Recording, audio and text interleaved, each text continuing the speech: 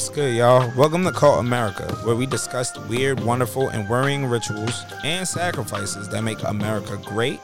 I'm Carl Joseph Black, a Brooklyn native born into the cult that is America.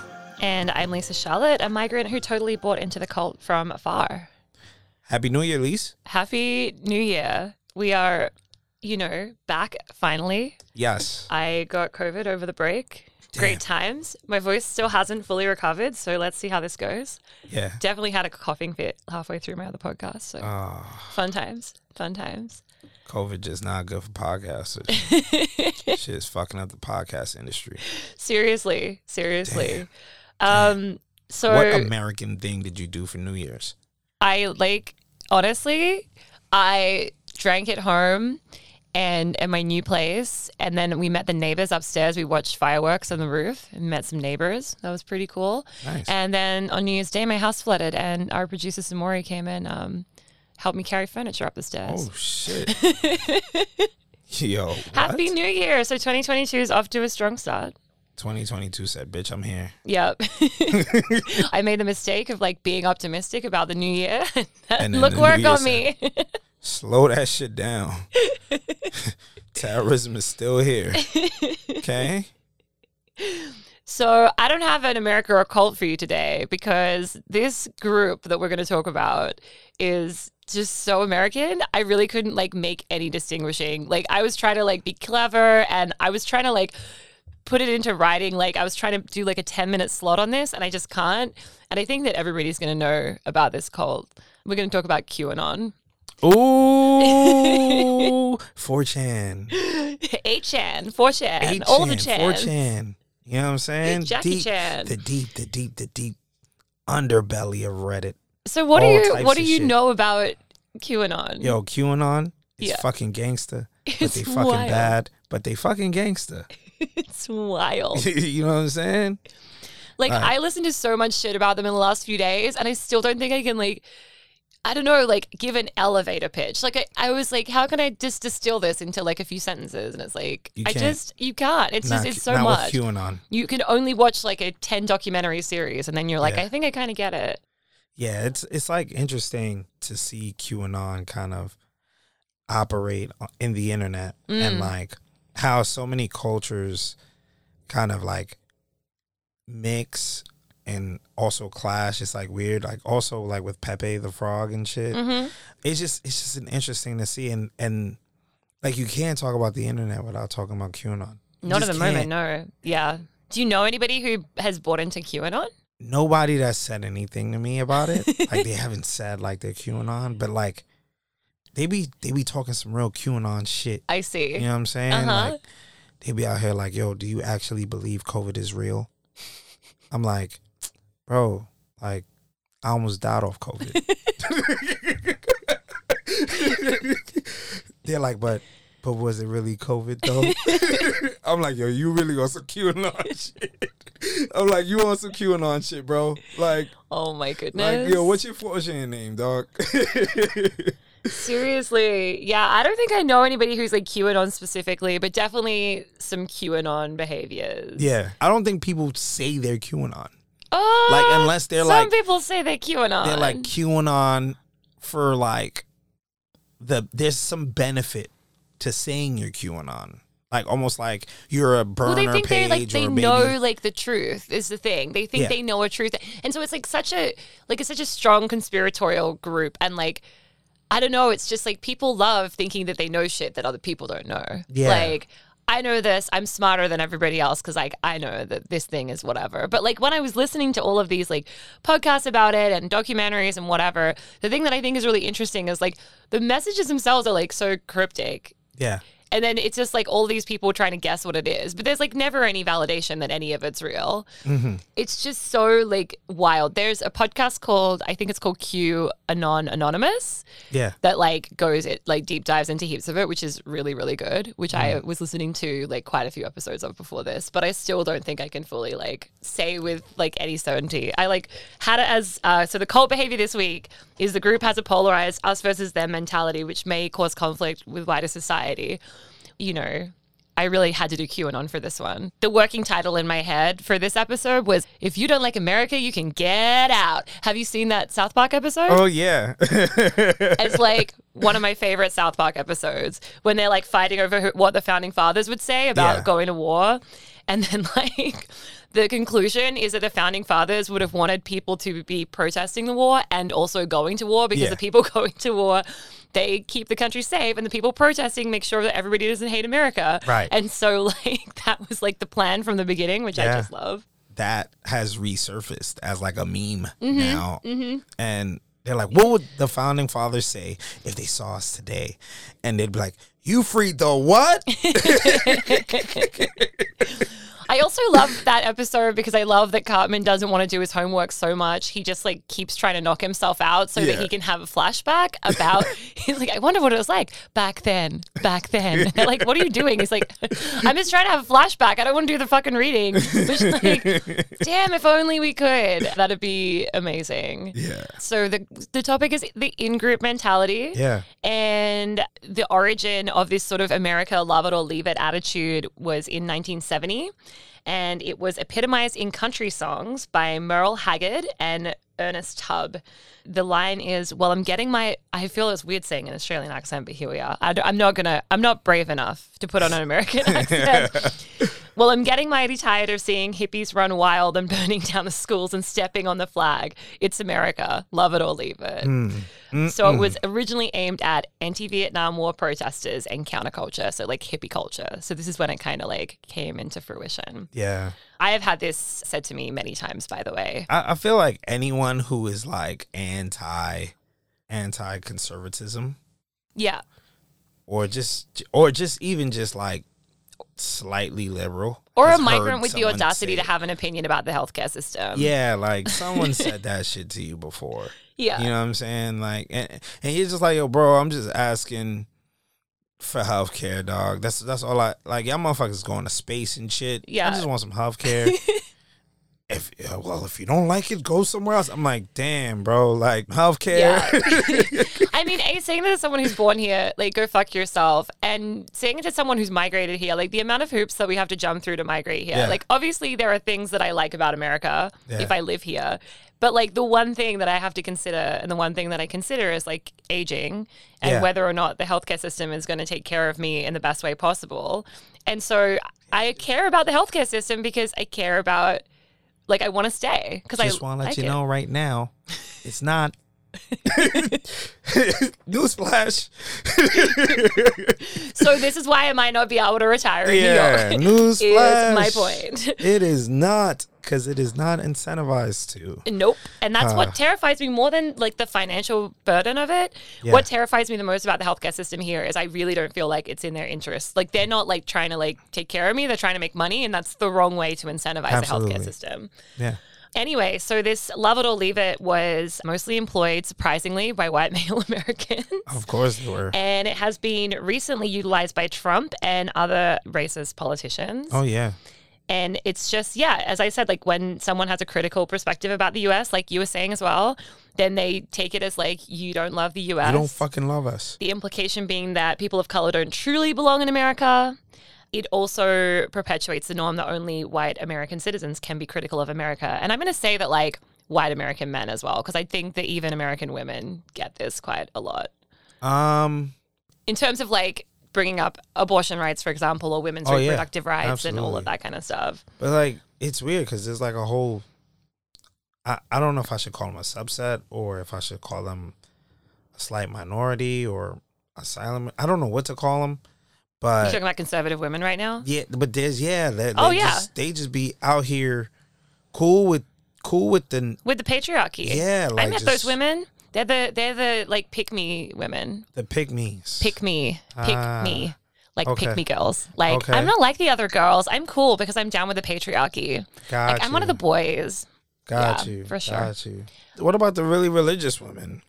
Yeah, who are or just really like, religious women. Yeah, they're just like, yo, like I just don't believe in that shit. Yeah, like women's places in the home, and I'm happy with that. That's cool for you, babe. Okay. Yeah, I definitely need like kind of go into describing these different types of women, if you can. You want me to just talk about different types of white women? Sure, because I don't know that many white women. You know what I'm saying? So I'm just like, okay, let me just hit the source real quick. Well, I love that you're encouraging me to go outside of the research and into my brain. I mean, I don't know. Truthfully, no, I do. I don't think, we talked about this before. I don't think I have that many white American women who are friends. Like, I have white friends, but they're from, like, they're migrants. Ah, got it. Yeah, I think there's a lot that we could discuss in that. You know, anytime you live overseas, it's kind of frustrating, Right, to always have that be like your first identity marker the second that you open your mouth. yeah. I've gotten to a point now where I think sometimes, especially like in a small interaction, people might not realize exactly that I'm Australian because I sound a little American. They're like, oh, maybe she has an accent, but we're not sure. Like, what part of America are you from? It's probably what But they're how thinking. often do you get, because like I get asked about where I'm from, like every interaction with a new person that I have.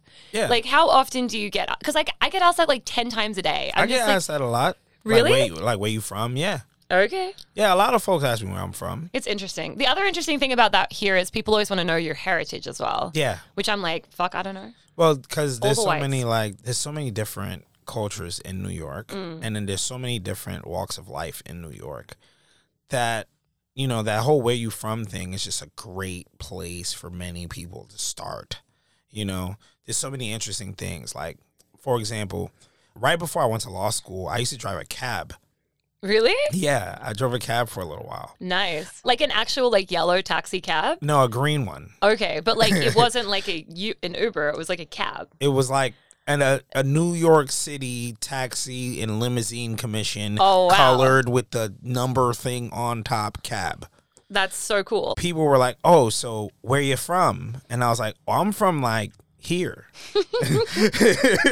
And they're like, oh, I never seen like a New Yorker dude drive a cab. They're usually not from here, you know? And I was like, yeah, like I'm from here, you know, grew up here, whatever.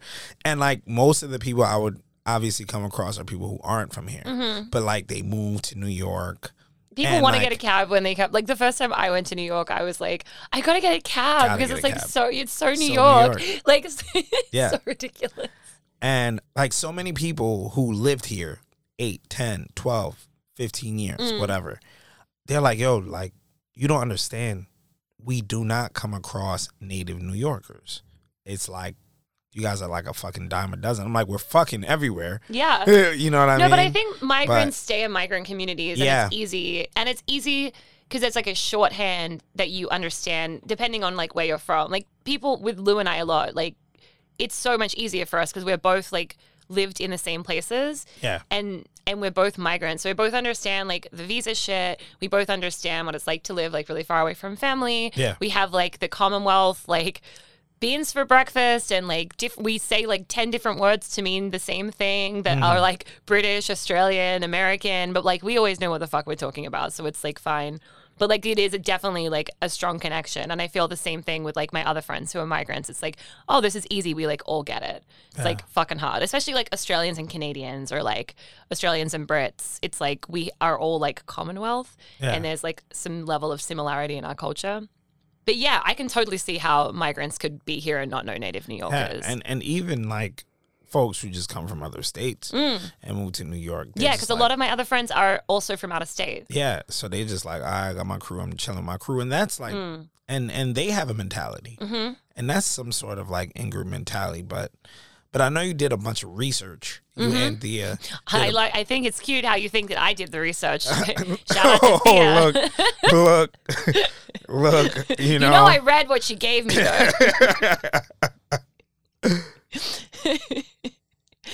Okay, so back to the research. Yeah. And not just us having a conversation. Well, yeah, because I'm trying to identify like so like when it comes to in-group mentality, like when does it go from affinity to in-group mentality? Yeah. So I think that, we've spoken before about this like definition of America, and definitely like for us being in New York, like we're definitely like not American, but in America, it's like very interesting. The kind of like culture war that's been ongoing, which like definitely is different here in New York where it's so diverse, but like, yeah, it's definitely like white supremacy in action. Surprise, surprise. Our old friend has surfaced again. And so I guess at the moment what's happening is there's like this always been this equivalence to whiteness in what is American, which is kind of coming to an end and being more redefined now. Yeah. We hope. We gotta pray. But I guess it comes down to this idea of like imagined communities, which I think we've spoken about before. That was a term coined by Benedict Anderson. Mm-hmm.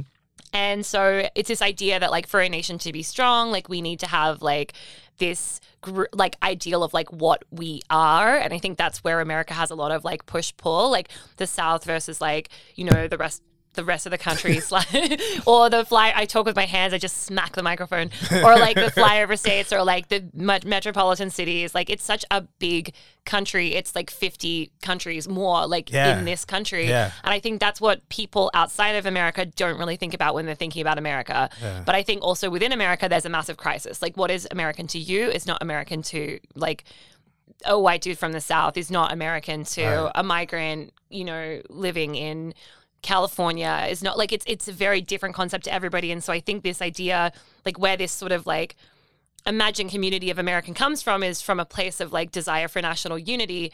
But I think that definitely with the political climate being as like charged as it is. Culture wars. Yeah, culture wars. It's like now it's sort of morphed into this thing that's like rather than a thing of unity is sort of a thing of disunity. Yeah. Separation.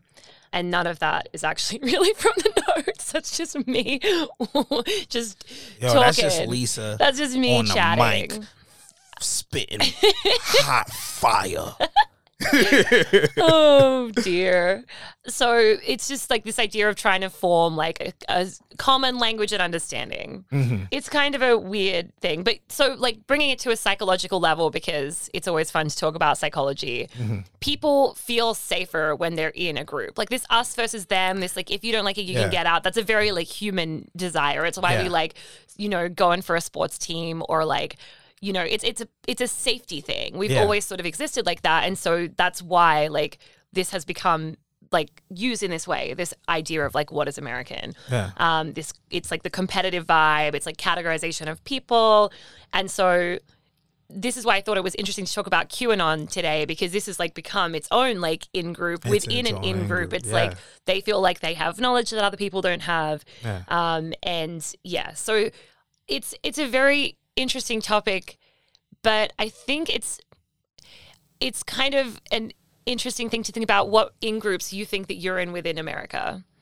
Like, because like for me, I'm going to say like, obviously I'm a woman, I'm a migrant, I'm queer. So like all of those feel like very in-groups for me here. I'm Australian, which like is a whole subculture thing here now. Little Australia, shout out.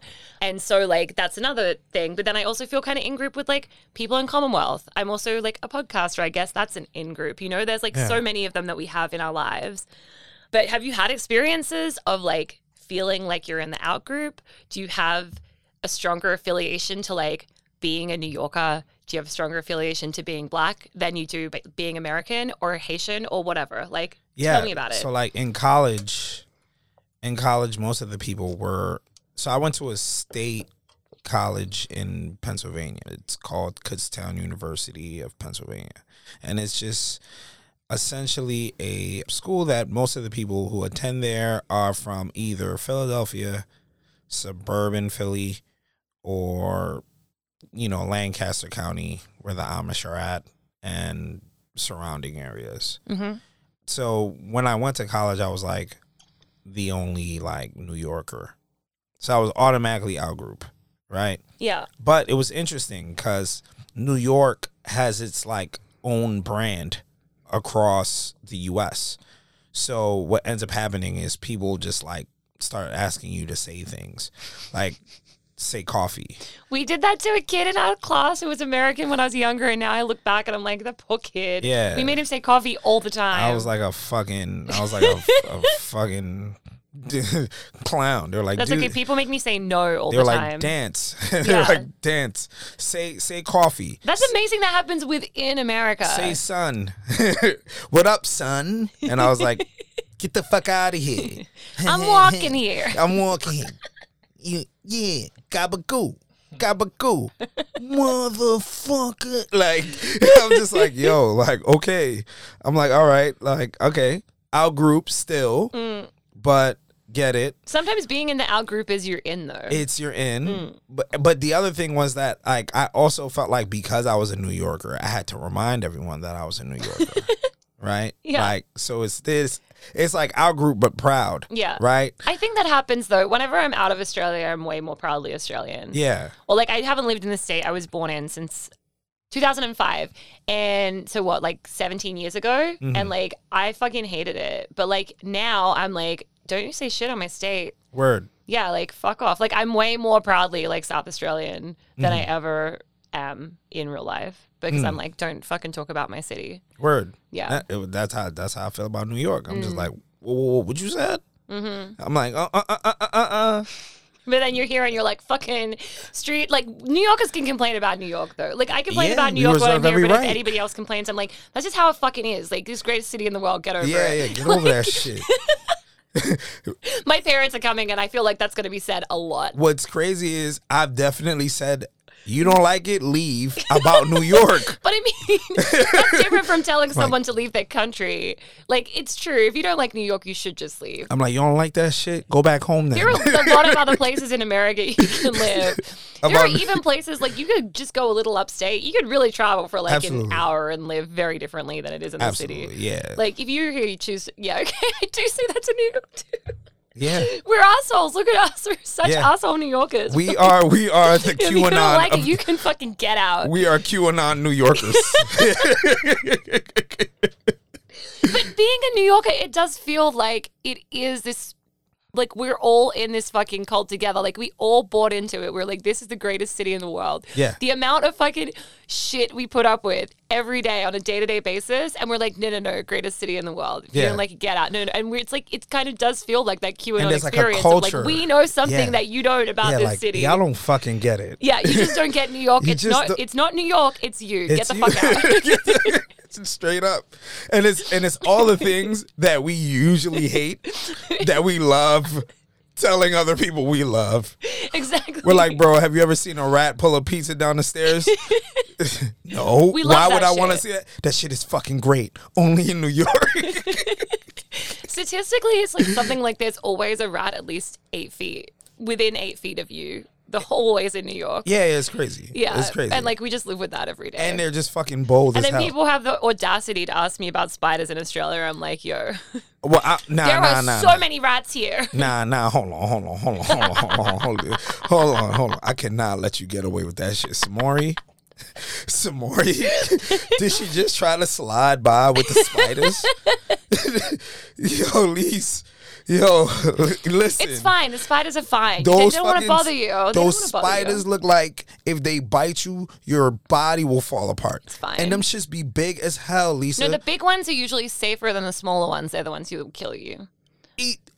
But you know what? The fact that guns both kill of them, so many more people than spiders. Just leave them alone. You said guns? Yes. Sure. But like spiders are fucking crazy, bro. They're fine. It's fine. And yeah, that's our fucking Australia cult. We're like, all of it's fine. We just live in harmony with these things. Every time I see some crazy insect, I'm like, yo, where the fuck is that? They be like, Australia. I'm like, it's always Australia. It is always. It's always Australia. It's always some but crazy that's our shit. cult. So. I get it. All right. We gone way off track. I think we should go for an ad break and listen to a few other people talk for a minute. All right. Cool.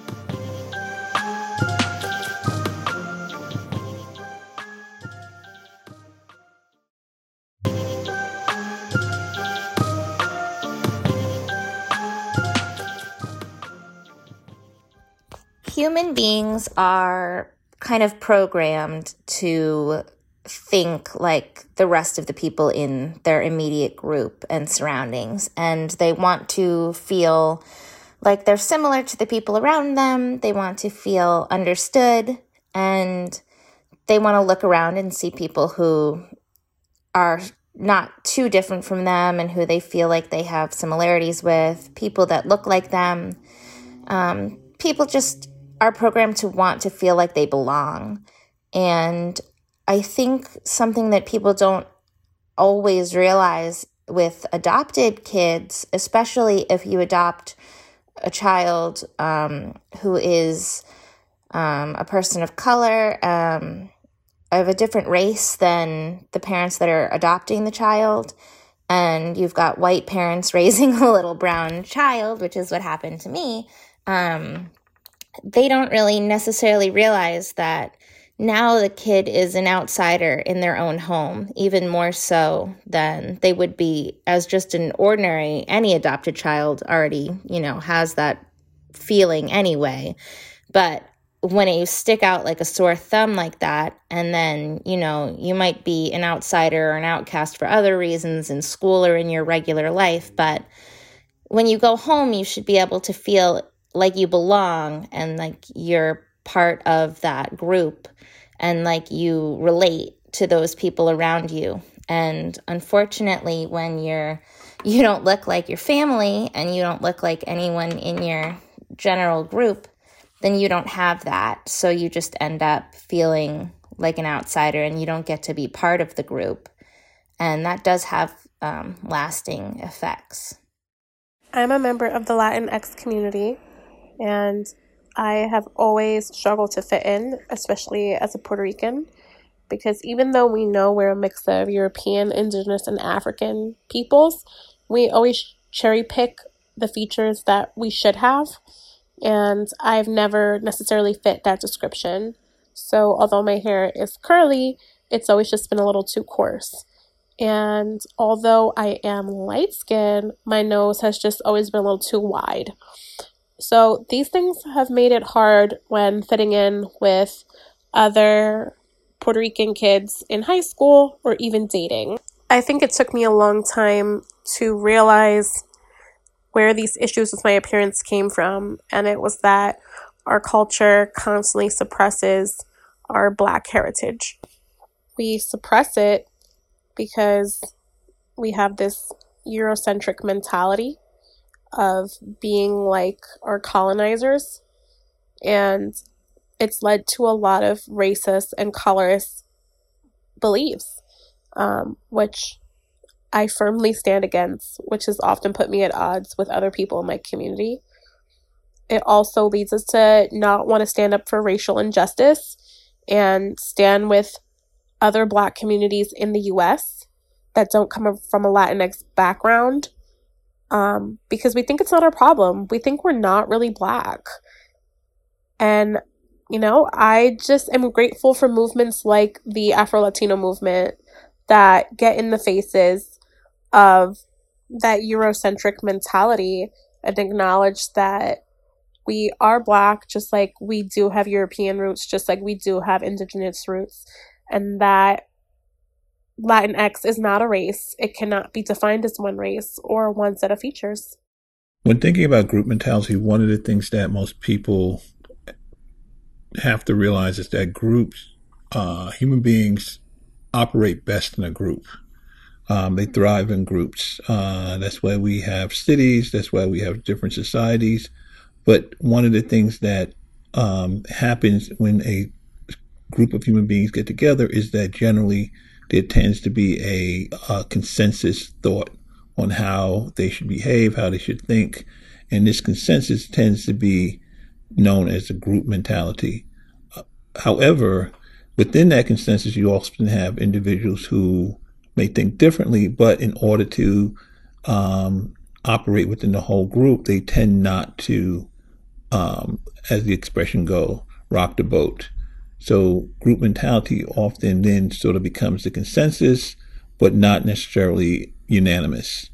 And generally, you will occasionally have those individuals who says, nope, I don't stand with the group. And those individuals tend to be either ostracized or they can become the impetus for a new mindset. But group mentality has been with human beings from the beginning and will continue to be with human beings as long as they form different groups. Those groups could be race, gender, class, but as long as they form groups, those groups will have a similar mindset.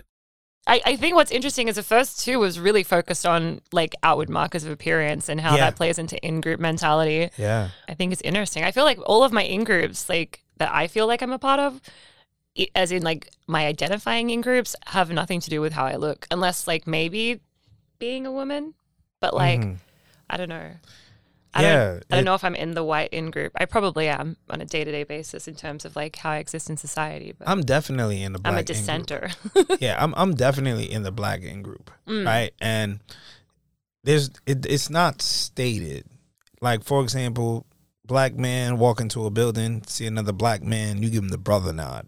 Oh yeah, I see this a lot with You know what I'm my saying? roommate. She has a lot of nods Yeah, going on you when she's know the walking down the brother street. nod. I'm like, okay. Like, I see you, you see me, we see each other, right? And like, so like, it doesn't have to be said, but you know, we know what time it is, right? And there are these other like little things that I've had experiences in terms of how I look with another black man and how he looks, and like we'll be in a situation like, for example, when I was working on Wall Street, we were in the middle of a deal, and there was a black dude who was an analyst at another bank, and he was there with his team, and I was there with my team, and there were two guys, you know, one guy on my team, one guy on his team, that just started going at it with each other. I think they knew each other for a while. They might have gone to the same college or something. But they just started throwing rib shots in the arguments.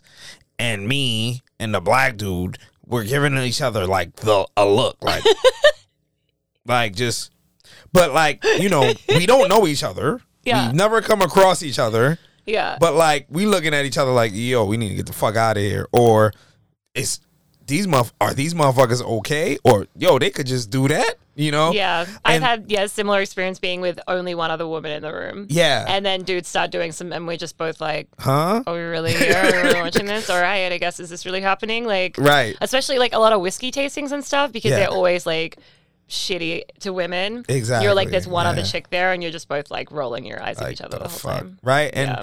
And that's a form of like, yo, we both get it. We are both part of the same group that thinks the same about this particular situation, right? Just based on how we look, you know? So I've had that experience, and it's very nuanced, of course, but I definitely see that.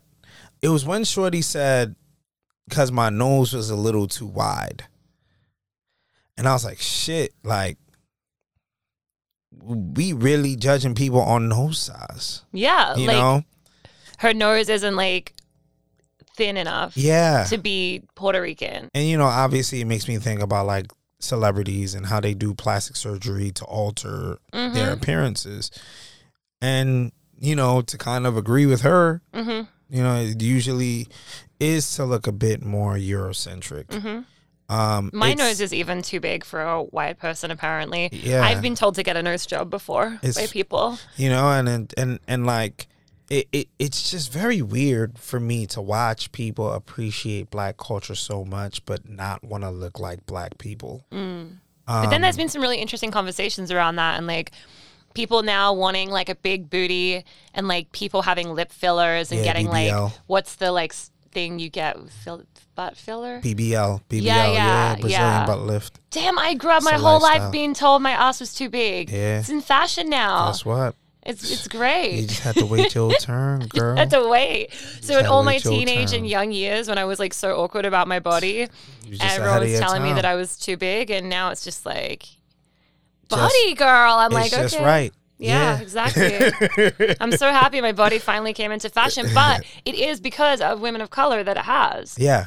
Because for like a white woman, I'm not supposed to look like this. And what's interesting, I don't know, like I can't really speak about it from a firsthand perspective, but I've definitely heard black women say that men prefer white women with black women's bodies than black women. For you to like one race that looks that particular way, but to not want the same thing out of a woman in your race. I feel like there's something deeply embedded in that.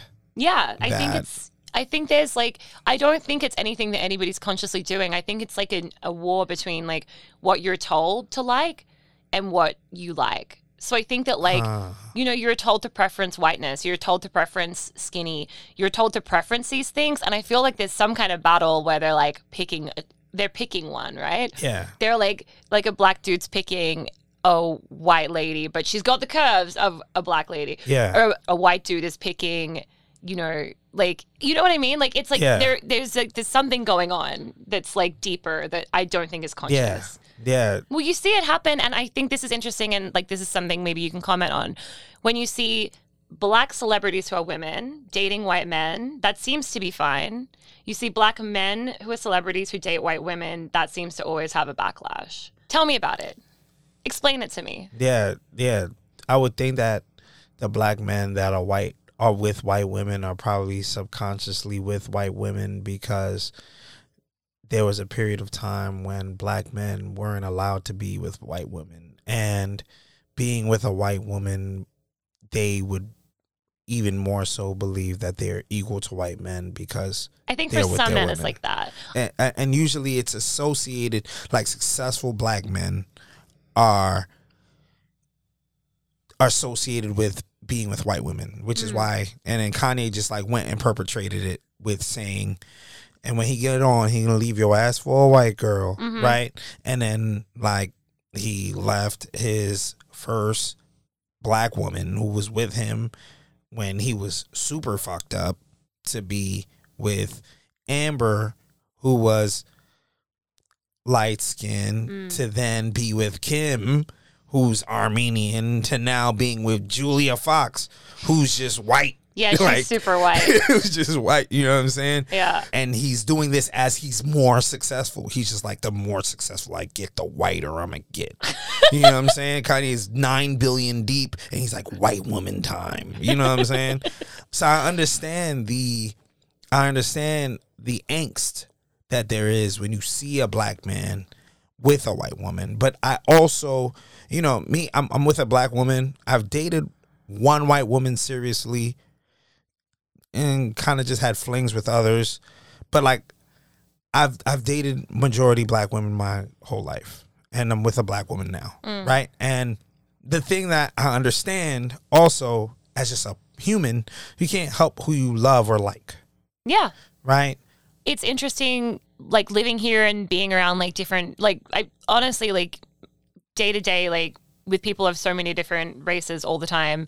I used to live in really white places. I dated white people because I was in white places. Everyone was white. So, like, I meet white people, I date white people. If you're in a city like New York or, like, you know, Melbourne or whatever, and you're interacting with different people all the time, then you're going to date different people. I never really thought about race and dating, actually. Yeah. I don't think about gender either. I just don't think about any of it. Yeah. But, like, it's just interesting to me to hear that perspective. And I've always found it really interesting on, like, Black Twitter and stuff. You see these different things and, like, you hear these different perspectives and you're like, why? So thanks for explaining it to me from your perspective. Yeah. You know, and Samori probably knows this too, but, like, we got to deal with the backlash of it. Yeah. I'm just like, yo, I ain't even the black dude dating the white women. Why am I getting beat up for the black dude that's dating the white women? But I get shade for it too. So, like, I've, in different types of ways, have experienced issues externally for these things. So, like, if I ever date outside my race and if I date more than one person. So, for example, in Australia, like, I dated a couple of South Asian dudes. Like, Melbourne is full of South Asian dudes. I dated 2. And they were completely different people, completely different ages, completely different careers. And someone said to me, oh, it's your type. What the fuck does that mean? Yeah. Because, like, in my whole dating history, you've seen me date 2 South Asian dudes. And the same thing happens with, like, if you're a white woman who dates outside your race, you get shit in a way, like, because you're dating outside your race. But then you also get, like, basically told that, like, you have a type. So, like, date more than one black man. Oh, that's your type. That's your the type. Fuck it's not. Yeah. But then also, obviously, the person I was with previously, most recently, is black. And you get side eyes from black women. He would get side eyes. We would get weird looks being together. Yeah. Like, you do kind of still, and that's crazy to me in New York City. You're like, we're in, like, this amazing melting pot, diverse city, and, like, this shit is happening. Yeah, it's wild to me. The experiences that I've encountered about this black man thing is they looking at you, mad at you, because you stole one of theirs, and they looking at him Like, how the fuck could you do this to us? Like, you let us down, brother. You let us down, brother. Why would you do that? Like that's what's happening. And it shouldn't be that way. But obviously, I'm probably going to get dragged on Twitter for saying it shouldn't be that way. Somebody on Twitter is going to be like, look at this white apologist black man. Like, it's because he ain't go to a HBCU. That's why. Okay, so we just wanted to jump in to this conversation that we were having about race and dating and include a black woman's perspective. That would be nice. So we're joined by Lungwe Zako, who is guesting on our 9 to 5 bonus episode. And yeah, so the question that I posed to Carl was, why is it okay? Like, and I say this is very broadly, like this has been what I've seen in the media. Why does it seem that black men dating white women get a lot of hate and black women dating white men don't get so much hate? Mm-hmm. So for the black woman, the assumption was always that if a black man dates a white woman, there was some type of like, personal self-loathing that was going on. Like, especially if they shit on black women while they're dating white women. So that was always the mindset. I agree with you. Black men be doing that shit. Yeah. Oh, and yeah. It's a bit hurtful. Black because men say that to me. Black men be doing that shit. They will say to me with their whole chest, I do not date black women. Yeah. Like, that's a thing that, even me anecdotally has experienced more than once. Mm-hmm. Yeah. Yeah. Black men do be trying to flex on black women with white women. Yeah. And they be trying to flex on white men with white women. Yes. Like, black men be trying to flex with they white women heavy. Love being used as a prop like that. Like you know what Cool. I'm saying? They're like, Totally look, respectful to you totally as well. fine. you know what I'm It's saying? totally great. On some Donald Trump shit. Look at my African American over there. Isn't he great? Like, black men be like, look at my white woman over here. Isn't she great? Like, you know what I mean? They be doing that. Black men be doing that. Okay, and it's okay. like, With both sides, it does get a little problematic because there is a few that would say the same thing, like black women who are like, oh, no, black men narrative, all of that, and just actively date white men or men, POCs, whichever way you want to swing, and on the male side as well. But my only issue is when it becomes a bit too, like, yes, okay, fine, it's your preference. When it becomes a little fetishy, then it's like, oh, no, you're specifically looking for a white person to date because you have this idea of what your future is going to look like. I want to have the mixed babies with the pretty eyes and the soft curly hair that's manageable and all that stuff. Yeah. When it gets to that point, very problematic because I'm like, no. You're going beyond, like, you're not even trying to acknowledge the person who you're dating.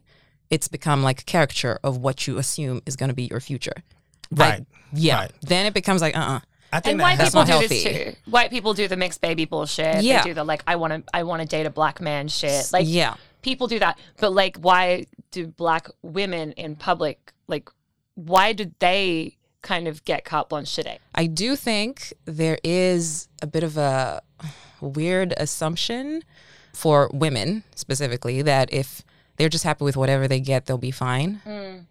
Which, I mean, look, it's a bit hurtful, but it's fine. I guess this is the world we're living in.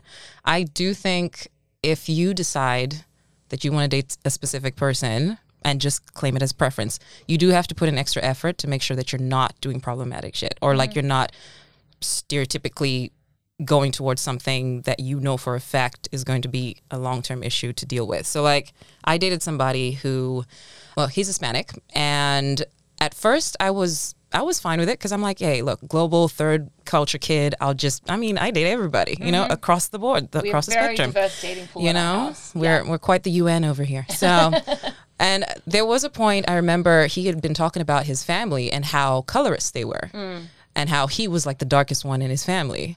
And he was like light-skinned, okay? And I'm like, okay, but you do know you're dating a black woman, right? Like I asked him straight up and he's like, yeah, I've dated a black woman before because before me, his type was more Asian. So I was technically kind of the first one he dated for real. Like before it was flings for him, but it got interesting when I asked about his like aunties and all of that. And he was like, yeah, I don't know if we can keep going because I already feel like they are going to be very colorist to you. And I don't know if I'll be able to defend you. because you'd have to just hold your own. And I'm like, Which is like also fuck that. Like you can't help the family you're born into, but you can help how you respond to the family you're born into. Yeah. Right. So that was where my headspace was like, okay, so long-term wise, am I willing to deal with this? yeah. Like, is that what relationships and love is supposed to be? Because, so in that headspace, absolutely can see how you're like, we'll just take what we can get. But you got to deserve way better for yourself, man. Yeah. Like, that. At least that's my mindset with it. So, Yeah, especially if you date outside of your like culture, right? Like, for example, if you are American and you decide to date a Jamaican person, right? Like, you already have to deal with the cultural differences.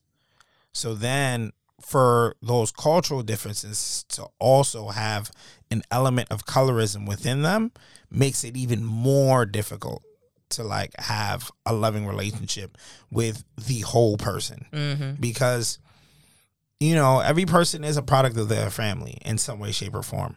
Whether they love their family or not, they still are a product of them. So in this very weird way, you're like, you have been influenced by this in some way. And maybe it doesn't manifest itself in the way they treat you, but it might be the way they treat someone else. Or it might be the opinions that they carry or how they respond to certain things, right? And that's what that told me. Like, he was influenced by this family because he wasn't willing to defend you religiously throughout your relationship. He's influenced by that. And it's not I'm not saying he's a bad person. I am. Or any. Okay, cool. I'm sorry to say like to someone's face, you are going to be harassed and you have to take that and you have to manage that. Like, we're in a romantic relationship and like you need to Defend fuck me. off. Absolutely It's the like fuck not. It's like fucking defend me, Exactly. motherfucker. But it's like, because he grew up in that, he's like, I'm not really trying to defend you all the time. And it's like, well, if you're not trying to defend me all the time, is it because you think this shit is okay? Like, for real. Like, are you accepting that your family is like this? And like, you shouldn't be, but that's because of the influence, so it just makes love much, much harder than it already is. Right. Okay, so your point that you made is sort of the point you're making too. Yeah. I'm going to wrap this up. Thank you for coming in and just lending your voice. I was feeling uncomfortable about like sharing this without like bringing in extra perspectives and Yeah. Happy to help, loves. Happy to help. Thank check you for out the coming. bonus episode for more of Lou. Word. These conversations are important because no one has them. Because people sit in their silos, they sit in their in-groups, and they have these conversations amongst themselves, and then they get mad at people for not understanding. And it's important to understand. I feel very privileged being from another country because I kind of took everything in at the same time. Yeah. Like, I'm trying to understand American culture. I'm trying to understand Black American culture. I'm trying to understand like a lot of things at once. Yeah. And so, but not everybody has the opportunity to go and do that. And so you're sort of on the outside looking in, trying to work things out and like work out why things are the way they are. So I think it's an interesting conversation to have. It's also And like, I live in my fucking head in this utopian society where like everybody can be bisexual and date whoever they want. Yeah. But I know that's not the reality for most people. But people are also having these discussions in echo chambers, in groups, right? Like, and what I find most interesting about this mentality, and like just how it's also still applied on social media, and then social media also perpetrates it, right? So like, somebody who thinks a certain way will like certain tweets from people who think similar, like certain posts on Facebook or Instagram from people who think similar, and that's all they will see. So, everything I just, this conversation, like, it'll be actually really difficult for you to have it on social too. Absolutely. And I that's don't because- fuck with this shit on social media. I shut the fuck up. I just watch these conversations happen and just, it's not my place to comment or like or whatever. I'm out. I'm just eating popcorn. Well, not, you know what I mean? I'm just over here just trying to watch and like understand different people. Yeah. But like, to bring it back to like the in-group mentality, like even outside of social media, just under a quarter of Americans say that they seldom or never interacted with people who don't share their partisan affiliation. So like, that's, to me, like, I've always grown up with like all of these different like political views around. Yeah. And like it makes it really easier to understand how people can be so deeply in what they're in if they're not like having these difficult conversations and like trying to understand the other side. Yeah, but it's hard to if your entire environment is people who feel the same as you. Yeah. So like, well, which one of y'all are gonna wake up and say, "Word, let's just have a conversation about something we know absolutely nothing about," and just we're gonna play ball with things we don't believe in. Like, nah, people just gonna keep talking about the shit that they like and care about, and that's interestingly enough is the reason why I loved the internet in the beginning, because the internet didn't have algorithms that fed you the things that you liked. Instead, you just, it was kind of like how Instagram used to just have the chronological feed.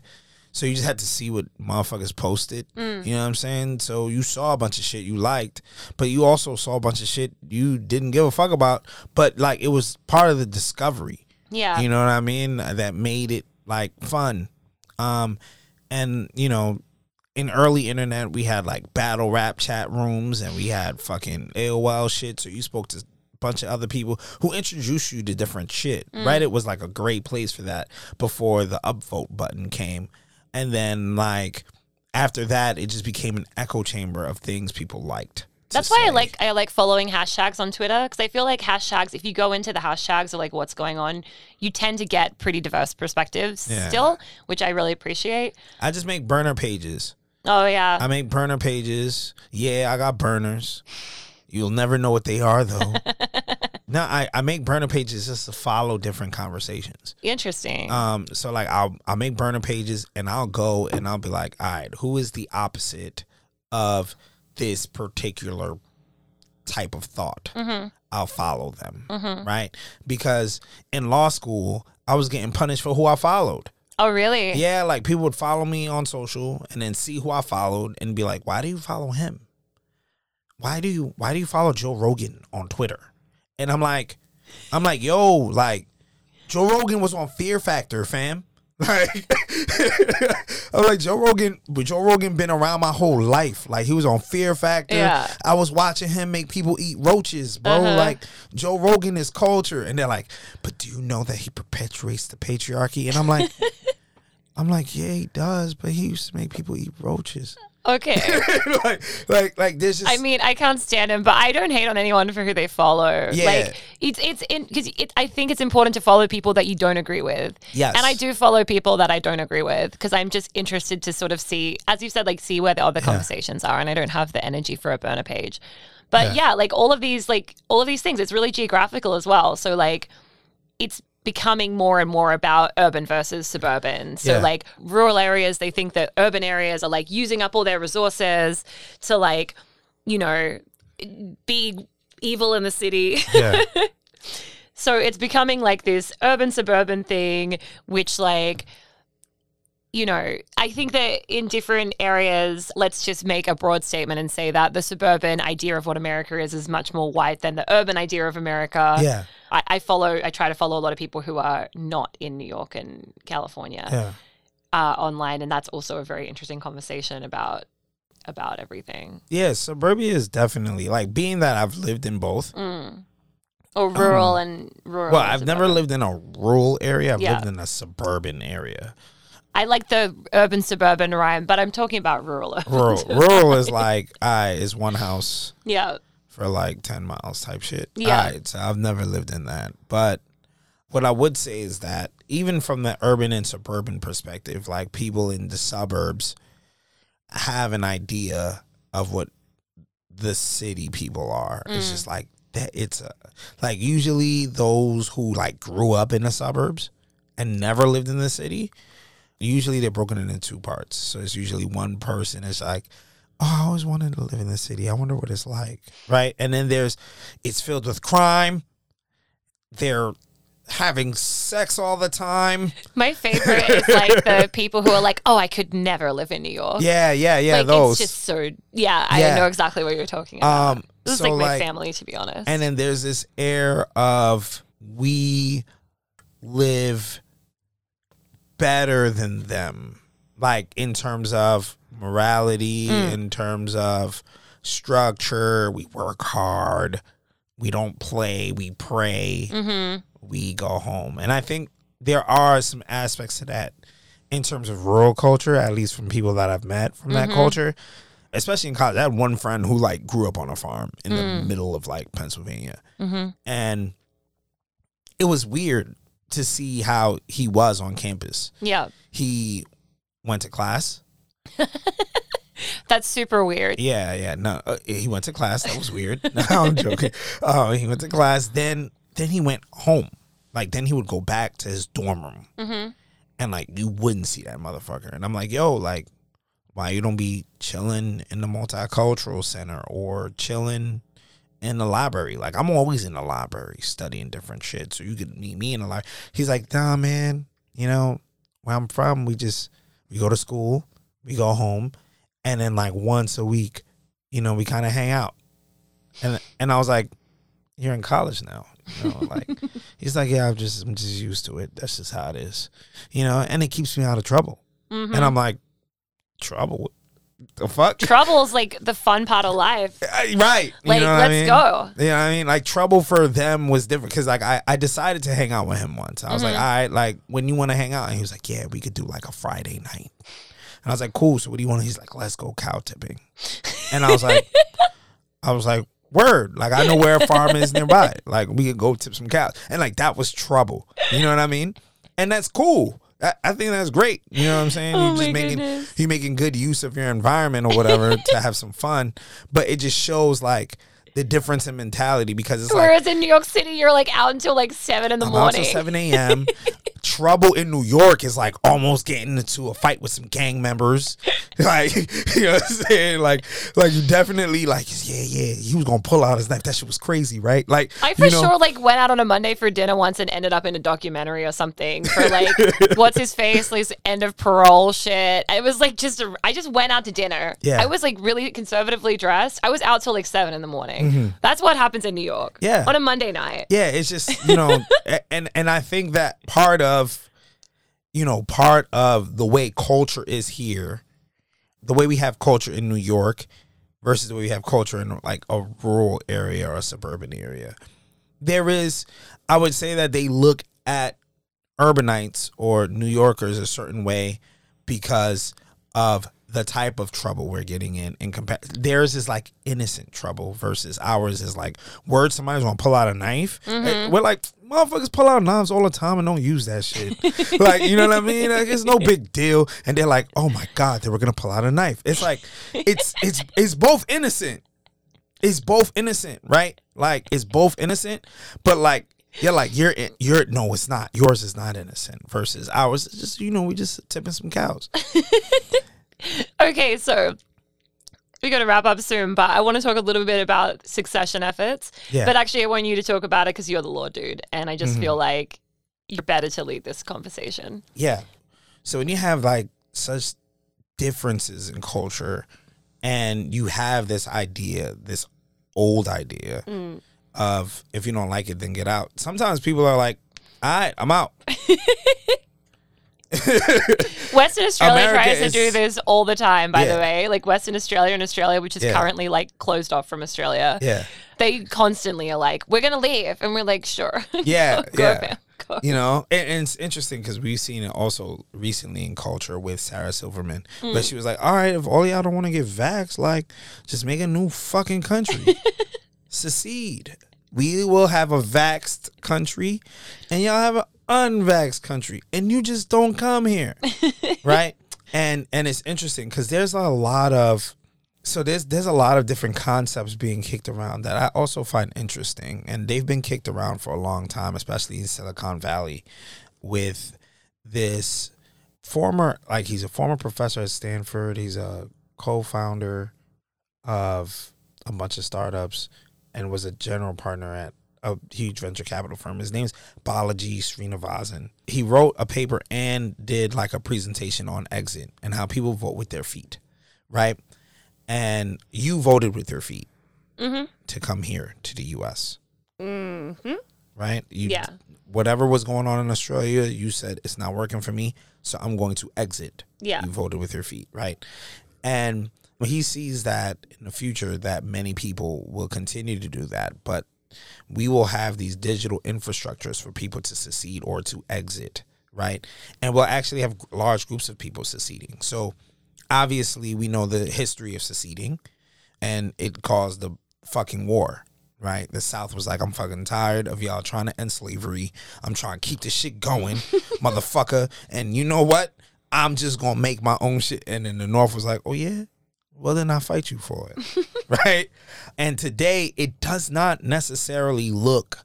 So the war, the Civil War that we've had previously, the physical Civil War, today is very different, right? Now it's a cultural war, or now it's a shame war, right? It's a moral war. And so, for example, with Brexit, right? I'm so mad about that shit because I have like ancestral rights to be a UK citizen, and I wanted that European shit later on. Oh. And then they had the goal to fucking leave. I'm just hoping Scotland like leaves the UK. Yeah. Because that's my ancestry. So I'm like, let's go. Okay. Scotland I ain't needs to mad at you. exit and then like join the EU, and then I'll go get my birthright, and then I'll be chilling in It the just EU. pull up. Yeah. But a lot of people actually like felt a way about that. When Brexit happened, they were like, okay, you guys are fucking stupid. It's fucking stupid. Like, it's fucking stupid. Like, they fuck themselves so badly. It's the advent of populism, right? But it's also just a... Well, it's because also we have this culture of like blaming migrants for shit. Like, oh, it's because of this and that. When actually, like, they've completely fucked themselves. They've fucked it so bad. Yeah. But I find it interesting too that you're like, oh, I'm not leaving. Instead, like, we leaving. You see what I'm saying?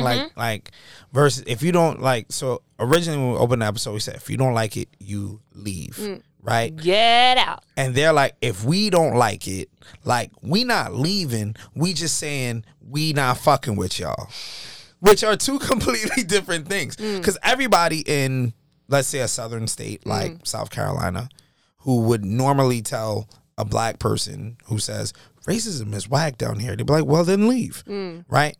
They're like, oh, well, I'm not going to leave South Carolina even though I don't like it.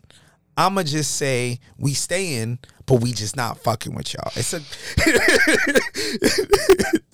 the ownership is so crazy to me, and it just shows the power of the group. And you see this happen in many different ways. So like people have put out legislation in California to break up California into 7 states. I mean, California is big. Like, it's a very big and diverse state. Yeah, it is. It is. And then, you know, obviously there's this huge cultural difference between Northern California and Southern California, right? And there's also like just a lot of wealth in different parts of California. So like Southern California has a lot of wealth. Northern California, I would argue, has probably even more wealth now. But like the taxes have to kind of be distributed across the entire state. Yeah. Right? So Northern Californians are like, well, y'all not running this machine the way I like it. And also y'all paying these other motherfuckers who I don't really give a fuck about my money. So I only went to SoCal recently for the first time, and it is different. Yeah. And no one was vaccinated. Yeah. And so California's northernmost counties are like, I want to break out, and we want to be the state of Jefferson. You know what I mean? So this whole idea of succession, I think, is both an in-group and out-group kind of situation, where you have an in-group who completely believes in something, but instead of leaving to be an out-group somewhere else, they rather just stay and turn down the surrounding groups. So yeah, that's my take on secession. Yeah, I mean, Texas always threatens to leave, right? Yeah, so Texas is always out, but Texas has always been that way historically. Yeah, I mean, yeah, because Texas was its own country. Yeah, after it revolted against Mexico, and essentially they got help from the United States to actually gain independence. But when they became a state in the U.S., they were just like, well, like, yeah, we're a state, but we're Texas. Oh, yeah, Texans definitely seem to be much more state identifying than. Yes. I think state identification is interesting. I always considered myself, like, I guess, Australian. and I didn't really think about it because I lived in so many places. I didn't really think about myself as being like when people ask me where I'm from, I'm like, I really have lived in like a few different states. Like I'm kind of from all over. But obviously, like born in Adelaide, spent my first 18 years there. But that's like, as time goes on, that's a very long time ago. Yeah. Like I haven't lived there for 17 years. Feels kind of weird being like, oh, I'm from there. Yeah. But in the pandemic, when I was stuck in Melbourne was, Victoria was shut off from the world. And like Melbourne was getting like a lot of shit. Like kind of like how at the beginning of the pandemic, New York was getting a lot of shit. Oh, yeah. But it went on for like a really sustained period of time. And a lot of people within the state started to more strongly, because like we were really left behind on a national level, started to really identify as Victorian more. Like it was much more, so I feel more, even though I'm not originally from there, but I spent like my formative years as an adult in Victoria, I felt very Victorian and not very Australian when I was there last. That's interesting because like, yes, I'm from America, but I don't affiliate with America that much either. I feel like a New Yorker. I feel like I'm from New York. But New Yorkers aren't like fucking Texas that goes and says we need a Texas Independence Referendum Act, proposes it. And, I mean, and then has a fucking U.S. senator that says, yeah, we should succeed and take the military with it. Then I think we take fucking NASA and we take the military and the oil. We're not like that. So I have a question though. So I've heard a few people float the idea of New York as like an international city. Like it's not. It's like its own thing, but it's sort of like an international city that like welcomes all kind of thing. But something that I've often thought about is it is the United States, and like a state is like what you usually call a country. I sort of feel like, do you think the future of America could be like the United States, as in 50 different countries? In sort of a European Union-like agreement? Well, that's what it is now. Yeah, but it's not the same. It's not, one country. Like your external policies are still all American in terms of like if I'm going to France, I'm not getting an EU visa. I'm getting a French visa. Whereas if I'm going to New York, I'm not getting a New York visa. I'm getting an American visa. It's still like a country. Oh, you're saying that if you're going to the EU, you're getting that country's specific visa. But then they have like a governing thing that sort of deals with like that sort of deals with other stuff, but it's not like representative of each and every ideal of each country. So you still need a visa, a Belgian visa to go to you Belgium. you don't get an EU visa. You don't get an EU visa. But the once US, you've got you a get visa US for France, you can travel freely within the EU. Okay. But it's still a French visa. It's still a French visa. It's not a EU visa. No. Oh, that's interesting. Yeah. So I don't like, see that happening. if I go to Europe, we have like the Schengen agreement or whatever. I'm sure it's the same for Americans. So like if I go to Europe, I get like 90 days, right? So, and it's the same if I come to America. But if I go to Canada, then like that's separate. But if I go to France and Sweden and whatever, I can only be in Europe for 90 days. I can't be in France for 90 days, then Sweden for 90 days, then Germany for 90 days. I have to be in Europe for 90 days. So it's like an interesting kind of like in-between thing. That's not going to happen here. No, but I just always thought it's interesting to think about it because like there's so much tension within the country. Like, do you think it would run better if we had 50 different countries? Well, no, and one like unifying thing in the middle. Because politically and legally. So politically, most state legislatures are Republican anyway. Even New York. Even New York state legislature is majority Republican. So you have a lot of Republican representation, even though you see this stark differential in political divide or cultural divide across the U.S. So that's first. Also, there's a coalition of cities because many cities have similar cultures no matter what state they're in. Right? So New York State, New York City is so different. Right. And every almost every state is that way, where like the major city is a bit more liberal than the rest of the state. That's because we have to see each other all the time. Right. It's hard to like it's hard to be conservative when you're on top of other people because you're like you really fundamentally, I think that's what makes New York special. It's like you're so aware of like everybody else. Yeah.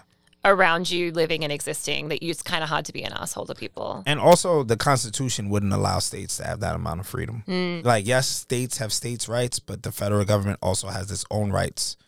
So you would have to rewrite the entire Constitution to even get that type of agreement across. Interesting. Yeah, because by states being able to print their own passports for people to move into to come to their state, technically speaking, they would be doing an act that is reserved to the federal government. Yeah. The federal government would never let that fucking pass. The Supreme Court would smack that shit down and be like, get that shit the fuck out of here. Don't try that shit again. Interesting. Yeah. But, you know, We've nice gone try. on in this episode. It is time to end it. This has been a chaotic fucking episode. Yeah. So thanks for sticking with us. If you're still here, this just got away from us. He said we went from relationships I know. to secession. Thanks for listening. Our next episode on The Grind, which is Work Life in America, will be released on February 8th. And I am super excited about that one because I have a lot of cultish thoughts on this.